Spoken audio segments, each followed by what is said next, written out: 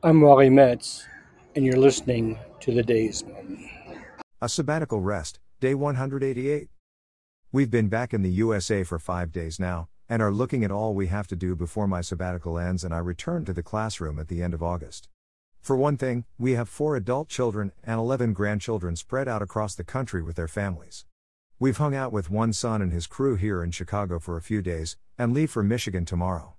The following week, we're headed to Florida to see my great aunt, who deserves, and will get, a blog post of her own. By the end of the month, we will be out near Seattle with another son, and we have a third son and a daughter in Michigan who we are looking forward to spending some time with as well. I teach an online course that begins this month, and we have lots of catching up to do at church. So we have needed this week, which has turned out to be fairly laid back. Playing Boga and taking walks with Elias and Elena has been the perfect bridge for us. We cooked out with our family this afternoon and ended the evening watching fireworks from our hotel room on the 7th floor in Oak Brook. Someone asked me on social media if I kissed the ground when I got back, and, having traveled to Anguilla, France, Italy, Austria, Germany, Israel, Haiti, Dominican Republic, China, Ireland, Sweden, Argentina, India, and Nepal, I've gotten over that impulse. Travel has made me less at home anywhere and more at home everywhere. But every time I return to the US, I am grateful for the freedom and prosperity we enjoy and the ideals that animate those blessings, however poorly executed they may be. America is as divided and dysfunctional as when I left 5 months ago. But there is hope and potential and progress.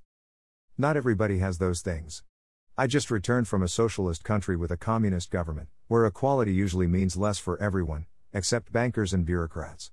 Nepal is one of the 10 poorest countries in the world. Scarcity is the only equality that is guaranteed when problems are solved with central planning that is poorly executed and overly regulated. I think there is potential there. Even fragile progress.